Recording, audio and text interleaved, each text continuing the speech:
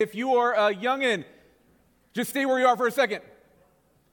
I'm not going to release you just yet because I want to do one thing first. So, what's happening all over Yellowstone County? Some have already begun, but Billings and Lockwood, I believe, start here in a moment. It is that time where we send the kids back to the clink. And so what I'd like to do is pray for them as they fix to go back. And also, I'd like to pray for all of those that are going to mind the clink with our kids in it. So, if you are about to go back to class, would you please stand up? Come on. I know some kids right now that are not standing up, that you're about to go back in class. We want to pray for you. We want to show you love, the love of your family. So, if you are in any way affiliated with education, with teaching, if you are a bus, if you're a teacher, if you're a bus aide, if you are, if you serve them lunch, if you're a janitor, if you're involved with schools as well. So kids and adults, stand up so we can pray for all of you right now. So, and I see them. Yep. They are standing in the Spirit, those two right there. That we're going to pray for them right now. Holy Spirit, would you come and wrap your arms around each of those that are standing right now? I pray for the journey that they're about to take. And I pray that they would meet you on that journey. Holy Spirit, would you protect our kids? Father, would you go before them into the classroom? Would you connect them to people that will teach them and train them? Father, would you also meet them in conflict? I pray that they would know your love. I pray that they would know your presence. And I pray, Father, that their experience in school would teach them more about you and your love. But Father, also, would you make our kids ambassadors for your kingdom? So, Father, would you give them the heart of the evangelist? Would you make them as powerful as all of those that we read about in Scripture, that they would carry your message into these places? And I pray that it would be forever changed because of the Vineyard kids that step into those schools. So, Father, would you give them the heart of a warrior? Would you give them your compassion? Would you help them to see beyond the surface of those that they deal with? And Father, for those adults that will train and teach and shepherd and protect our kids, I pray a blessing over them. I pray, Father, that you would settle all of the stress. I pray that you would fill their heart with joy. And I pray that they would be a refuge to encounter you. So, Father, would you go into every building that these folks represent? Would you blow through every building in the name of Jesus? Would your Holy Spirit chase out anything that is not of you? I pray that these classrooms would be a place of peace and rest and victory, and we pray that it would bring you glory. So, Father, would you bless the school year in the name of Jesus? Amen. Youngins, you're free to get up out of here, head on back. Your teachers are waiting for you. And I'll tell you this, I am excited about one thing. I've been banging the drum for our kids ministry for a while, and I am excited for what's coming. September 17th is my first opportunity to teach Sunday school, and I'm not sure who's going to preach that day. We'll figure that out later, but I'm looking forward to joining our kids ministry and being a part of that. And so I'm going to just offer this one more time. If you want to come with me, we've got this meeting, and we're going to serve lunch, but we've got a meeting coming up that's going to equip us. This is not nearly as scary as you think that it is, and it's actually pretty awesome when you find yourself at the pointy end of the spear. When you find yourself in that place where we are actually getting to fight real fights, where we're training kids in all this stuff, two things happen. Number one, kids get to know us, which is just cool because they are the coolest part of our church. I'm not saying anything about you all, but they really are. But then also, we get to know God in so much more depth and intimacy. So I'm going to extend this invitation to you, especially if you heard me say it before and your response is, oh, hell no. I would say that that's a good indication that maybe the Lord is speaking to you that you should join me in kids ministry. So if that's you, we got that meeting where it's going to happen downstairs right after service, but we need to kick that thing off so we can actually get to the meeting. So, oh, by the way, my name's Adam. I'm a pastor here, if we haven't had a chance to meet. We are in the second week, or our second to last week of our Summer of Heroes season. This is crazy to me that we are already here, that summer is already we're just that close to being out of our grasp. But we're in the second to last week.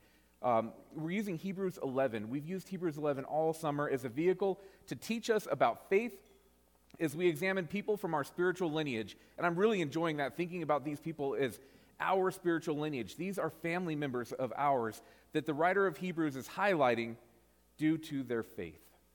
Now, one outcome that we've reached early on is identifying faith as a product of participation with God and His plan of reconciliation with the world. We see from each of these stories that faith is not produced through human talent, through human effort or achievement, but it's a product of partnering with God as He invites us to participate in His will. Now, the daunting part is coming to realize what it means to participate with God. But the encouraging part is that this has been daunting for everyone throughout history. So we're in good company. Today we have the last section of the descriptions that inform us about how our spiritual ancestors grew in and operated in faith. We're beginning Hebrews 11, verse 35. Women received their loved ones back from death, but others were tortured, refusing to turn from God in order to be set free. They placed their hope in a better life after the resurrection. Some were jeered at, and their backs were cut open with whips. Others were chained in prisons. Some died by stoning. Some were sawed in half, and others were killed with the sword. Some went about wearing skins of sheep and goats, destitute and oppressed and mistreated. They were too good for this world, wandering over deserts and mountains, hiding in caves and holes in the ground. All of these people earned a good reputation because of their faith, yet none of them received all that God had promised them. For God had something better in mind for us, so that they would not reach perfection without us. This passage of Hebrews 11, not only does it demonstrate how weak Hollywood is in terms of creating stories, because that's some pretty gnarly stuff, but this is a really interesting intermingling of different periods of history. This isn't a linear chronology, but a presentation of events that people were moving back and forth through the Old Testament period, but also we're in periods of the silent years, or that intertestamental period, the historical time that lies between the Old and the New Testament. And the writer of Hebrews is going back and forth, just moving through these folks. The one key to all of this is that all of these people lived and died before Jesus came. 1 and 2 Kings show us how Elijah and Elisha placed their faith in God and saw children raised from the dead. In 2 Chronicles, we see there how the prophet Zechariah was stoned to death by his own people because he told them the truth about the consequences of what they were doing. Jewish tradition also tells us that the same thing happened to the prophet Jeremiah. In fact, this is a pretty popular thing to have happen to prophets, that telling people things that they don't want to hear, presenting them with the consequences of their own action. Jeremiah as well is stoned by his own community in Egypt for daring to do what God told him to do.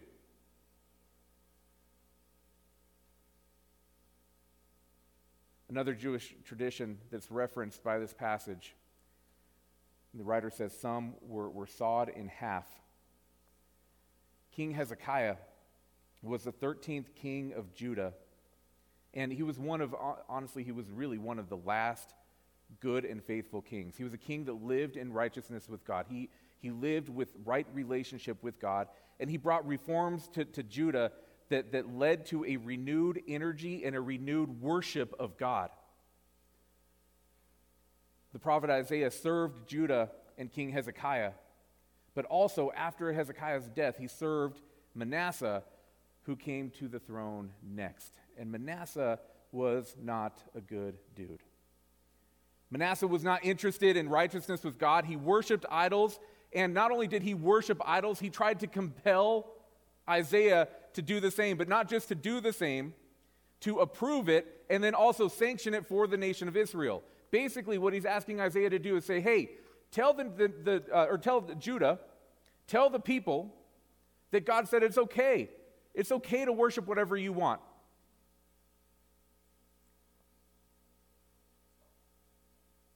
Isaiah refused and was sentenced to being sawn asunder by a wooden saw. I feel like that is a word I'm probably going to take on because that just sounds, sawn asunder. I don't think we use that word enough, asunder. I do not want to be asundered. That would be, I'm not even sure how, I'm going to work on how to use that better because I know, it's probably not accurate to say I don't want to be asundered. I don't know if I could say, I will asunder the hell out of you if you don't shut your trap. Is that, no? We can't say that? Okay. Anyway, he is sentenced to being sawn asunder. Before this, though, Isaiah is given a chance to renounce his faith in God.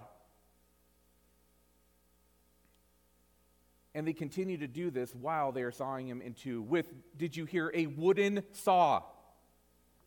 That I can't even imagine what, I don't even want to think too much about that, but this is how the narrative is remembered.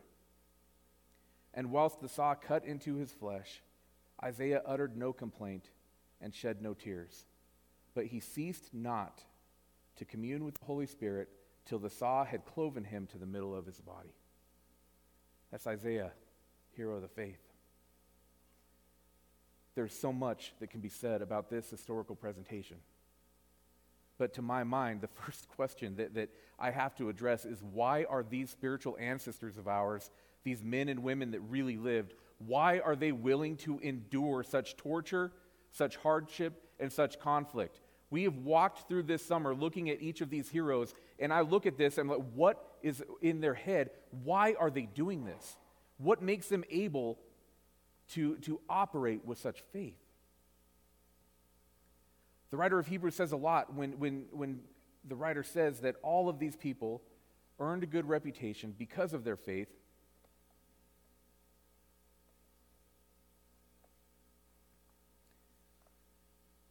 It's interesting when your computer decides to update right in the middle of a sermon. So, okay.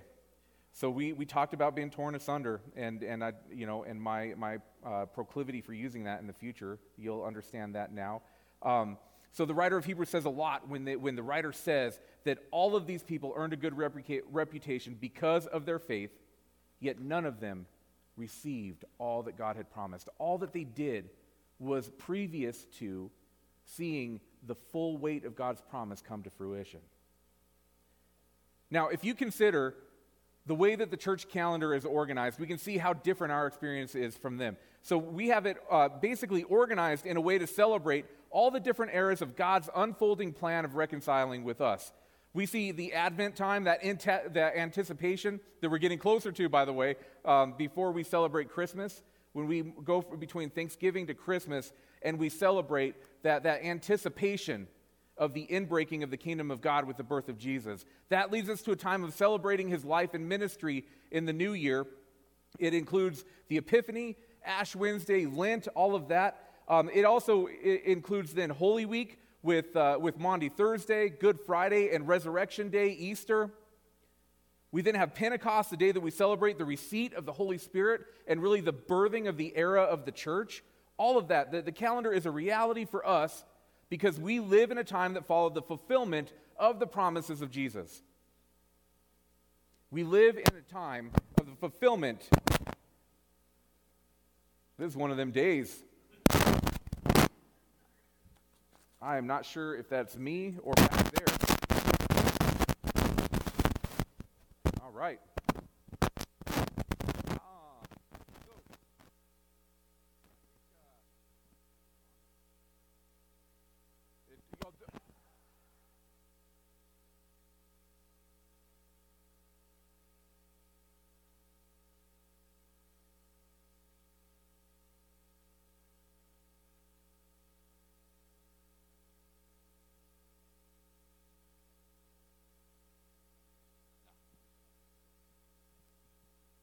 I'm going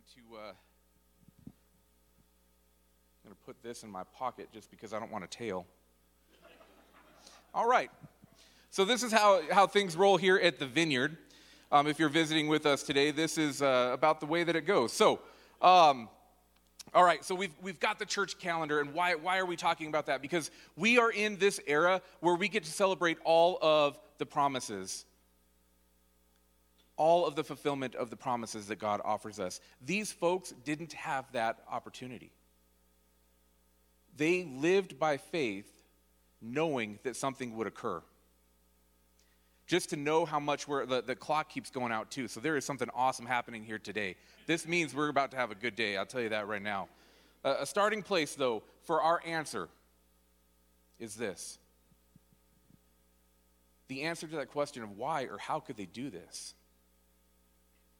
Each of these people knew that the promise of salvation says more about God than it does about us. Our salvation is more about God than it is about us. Your salvation is more about God than it is about you.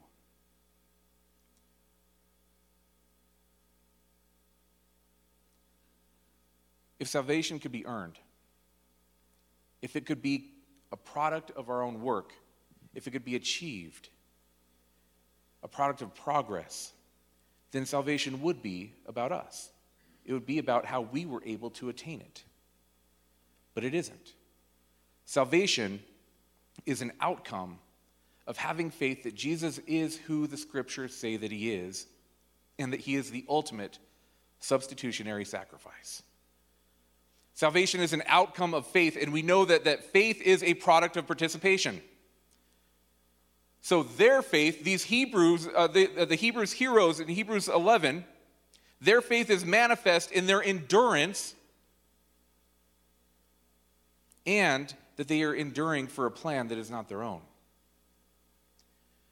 This endurance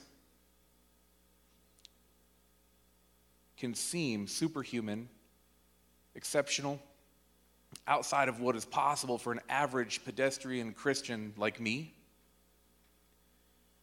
Maybe that's even a little bit generous on some days, calling myself an average and pedestrian Christian. But if salvation is more about God than it is about us, by extension, these stories that we just went through all summer long are more about God than they are about the heroes of the faith. The last of the heroes of the faith that we're going to examine provides us an example of us encountering the living God, having faith build as this hero experiences the reality of relationship with God, but also the journey of submission that God invites us into as he invites us into his will over our own will. And then the difficulty of this journey comes out when the road gets rough. We're going to see a pretty tough road today. And we're going to see the power of the outside world seemingly too big to overcome. You ever experienced that? You ever had the power of the outside world seem too big to overcome?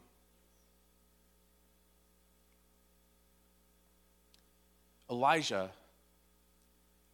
serves as a reminder that the heroism celebrated in Hebrews chapter 11 is not exceptional, but it's available to you and I if we are willing to let the story be about God rather than the story be about us. So Elijah was a prophet. He served the kingdom of Israel in about 9 centuries before Jesus broke into the historical timeline. This is after the nation of Israel had split, a few centuries before the final defeat and the exile of Judah and Israel. Elijah had a relationship with God that was born out of the same real encounters and experiences that were available to us today. This relationship was nurtured by God's faithfulness to Elijah and Elijah's willingness to participate in God's plan rather than in his own plan. Elijah is one of the greatest prophets of all time when you think about faith and when you think about operating in the signs and wonders of the power of the Holy Spirit. The miracles that he performed in the service of God are unparalleled by any other prophet. He's also one of the two prophets that appear with Jesus on the Mount of Transfiguration in the story that we can see in Matthew 17, Mark 9, and Luke chapter 9. Also, like Enoch, he's taken to heaven, and together with Enoch, he is one of two humans that never experience physical death. Now, living in Israel, his ministry as a prophet was really to oppose the worship, the idolatry, the worship of Baal in Israel, and all of the sins and injustices that the idolatry brought, but especially the sin and the idolatry of King Ahab, Queen Jezebel, and King Ahaziah. Oh, man, I almost had it. I moved too fast when I have these letters, broken out for me. I moved too fast and then I trip. Ahaziah, Ahaziah, Ahaziah. If I say it 3 times, it is in my head. Ahaziah. Oh man, what a day. Speaking the words that God gave him to speak, Elijah got himself into trouble. These folks did not like Elijah and his message. The stuff that he said would happen always happened as well, which actually made them hate him even more. This also, think about that. Everything that you say coming to fruition, everything that you say will happen, actually happening. This is not a popular party trick when the people around you have created things other than God to be the center of their life. So Elijah is not a welcome member of this party. Elijah's prophecies and prayers were fulfilled, and often they were accompanied by the power of God manifested in miraculous events. Because Elijah knew that these miracles were from God, rather than anything that he could manifest on his own, every time God's power and authority was displayed, Elijah had an opportunity for his faith to grow.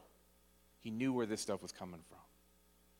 But the journey of faith is long, and even with all of that, Elijah needed reminders of this power and authority, but he also needed reminders of God's personal love for him as an individual that matters to God.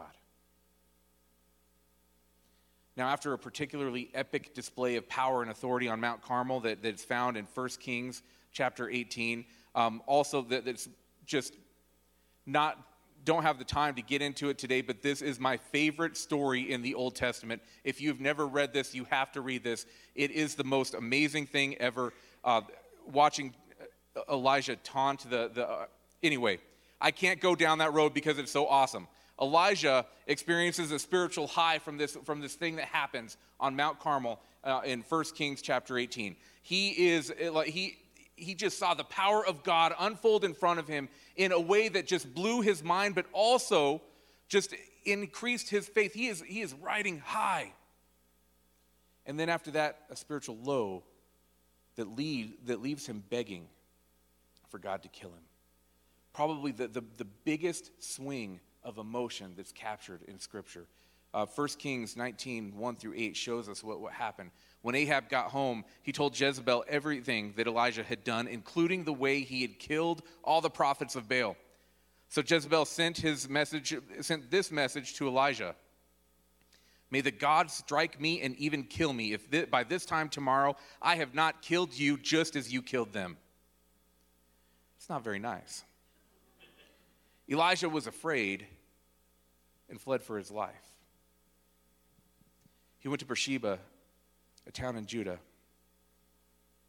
and he left his servant there. Then he went on alone into the wilderness, traveling all day. He sat down under a solitary broom tree and prayed that he might die. I've had enough, Lord. Anybody else ever pray that prayer? I've had enough, Lord.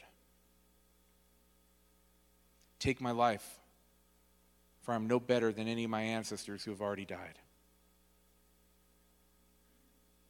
Elijah's pushed to his limit. The outside forces are overshadowing the power of God. Then he laid down and slept under the broom tree. While he was sleeping, an angel touched him and said, "Get up and eat." He looked around, and there beside his head was some bread baked on hot stones and a jar of water. So he ate and drank and lay down again. Then the angel of the Lord came again and touched him and said, "Get up and eat some more, for the journey ahead will be too much for you." So he got up and ate and drank, he got up and ate and drank, and the food gave him enough strength to travel 40 days and 40 nights to Mount Sinai, the mountain of God. Now, one could argue that Elijah should have known better. That Elijah had seen enough of God that he ought not be worried about threats from this earthly queen. We could argue this should have just rolled right off his back.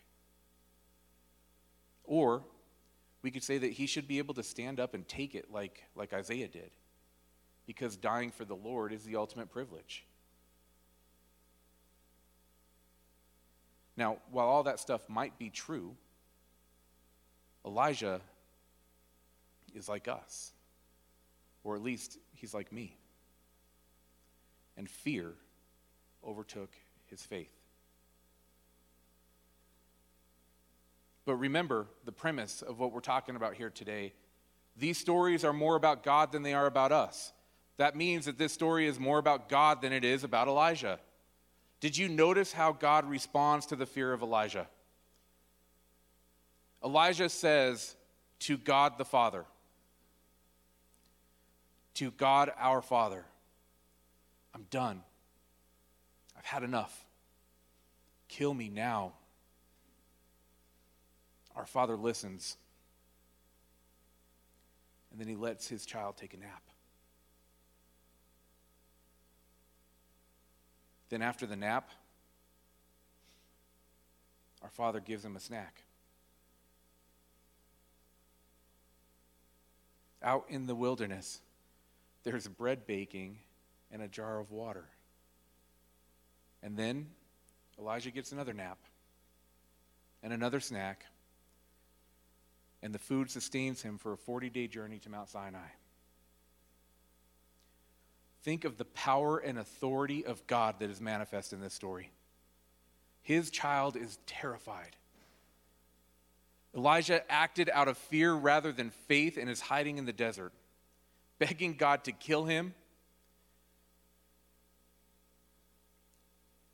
and to save him from the people that he's afraid of. Now, what we could expect if we were authoring this story, or at least if I was authoring this story, in this place of sometimes judgment that I would look through, a lens of judgment that I might look through into somebody else's story, what we could expect is that this hero of the faith is acting like a pansy without faith, and we ought to deal with him. This guy needs to be dealt with. Surely we can't use him as an example of heroism. We can't use him as an example of right relationship with God when he tucked tail and ran, and then he whined to God to kill him like an Old Testament drama llama. This cannot be a hero of the faith.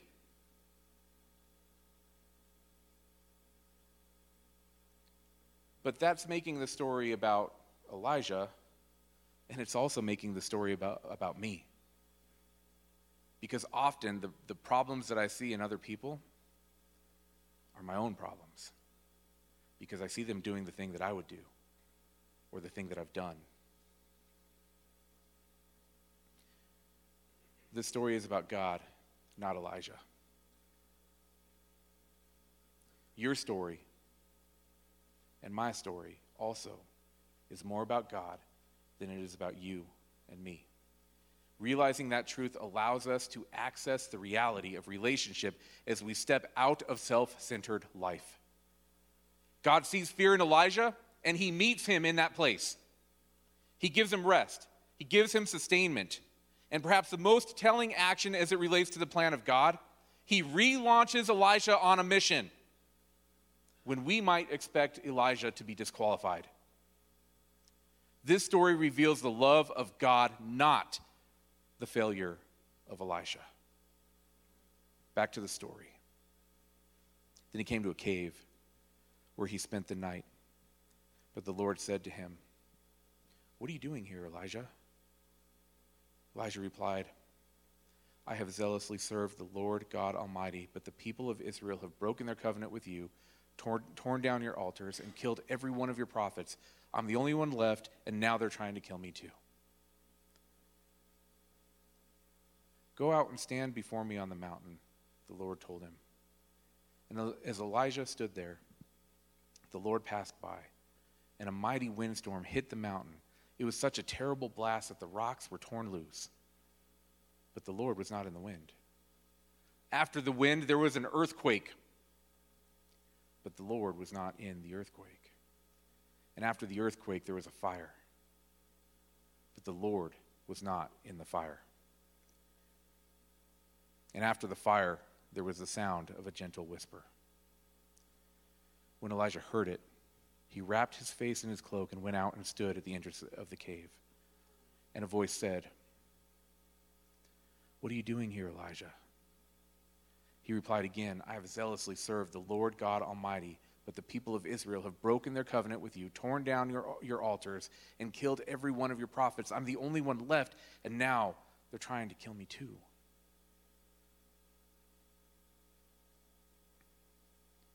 Then the Lord told him, "Go back the same way you came, and travel to the wilderness of Damascus. When you arrive there, anoint Hazael to be the king of Aram, then anoint Jehu, grandson of Nimshi, to be king of Israel, and anoint Elisha, son of Shaphat, from the town of Abel-Meholah, to replace you as my prophet. Anyone who escapes from Hazael will be killed by Jehu, and those who escape Jehu will be killed by Elisha. Yet I will preserve 7,000 others in Israel who have never bowed down to Baal or kissed him." Now, just so this isn't a distraction for us, Elijah is not being replaced for punitive reasons. He's being replaced because the plan of God continues to unfold, and Elijah has another purpose. Effectively, he's worked himself out of a job and into a new job, the next one that God has for him. So I mentioned that just to get rid of the distraction of the fact that God just told Elijah to replace himself. Remember that this story is about God and who God is revealed to be by this narrative. Elijah was weak, scared, and wanted to quit. Anyone ever been weak, scared, and want to quit? He operated out of fear when he had access to the knowledge of God's power and authority. Anyone ever act out of fear when we had access to the knowledge of God's power and authority? On this mountain, playing out in front of Elijah, we see power. We see a great windstorm that tears rocks loose of the mountain. We see an earthquake that shakes the very ground and a fire that sweeps through the scene. 3 displays of awesome power. But God was in the whisper that followed, asking Elijah, "What are you doing here?"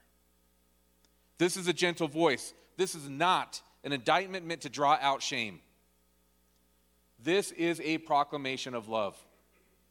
A gentle inquiry that invites Elisha to see that the power of God is manifest in his plan, and his plan demonstrates his character. Elijah's restoration to that plan is not about the character of Elijah. It's about the character of God. This is the God that invites us into relationship. This is the God that sees our fear. This is the God that sees our failure. This is the God that sees us when we are overwhelmed and ready to give up. This is the God that offers us a place at his table and calls us his own child. Paul writes this to the church in Rome in Romans chapter 8. "For all who are led by the Spirit of God are children of God. So you have not received a spirit that makes you fearful slaves. Instead, you received God's Spirit when he adopted you as his own children. Now we call him Abba, Father. For his Spirit joins with our spirit to affirm that we are God's children. And since we are his children, we are his heirs. In fact, together with Christ, we are heirs of God's glory. But if we are to share his glory, we must also share his suffering. And we can share that suffering because Abba, Father, our dad, is the main character of this story. Heroic faith is not a product of our ability to overcome, to handle difficulty, or to defeat villains that are born out of some freak lab accident. Heroic faith is a product of participation as a piece of the story that's about God. We invite the worship team to come back, and our prayer ministry also. As we turn back to worship, would you pray with me? Holy Spirit, there is so much that we have been told. So much that we have been presented about our own place in the world. Father, there is so much about how we read Scripture, how we interact with each other, that's more about us being a main character in our own story. Father, we know that this story is about you. And Father, we know with this story being about you, we have all we need. And so would you come against the lie from the pit of hell that there is something lacking? I pray that we would see you come against the lie that we are not enough. I pray that we would see you come against the lie that our progress or our achievement or our works will equal your love. And so, Father, as you chase that lie in the name of Jesus, I pray that you would replace it with the truth. That we are bought, we are purchased at a price. That you chose us as your children. We participate with you. And you invite us into that place, not because of what we've done, not because of what we can do, but because you love. As we finish in worship together, I'm going to invite you to come up to receive prayer. If you would like to feel the love of the Father, if you want prayer for anything, I'd invite you up. I would even say this: if you have never come up for prayer, come up for prayer and feel the power of the love of God come around you as we pray for you. This is where we get to stand before the Lord and hear that gentle voice. The gentle voice that has all the power and all the authority. In Jesus' name.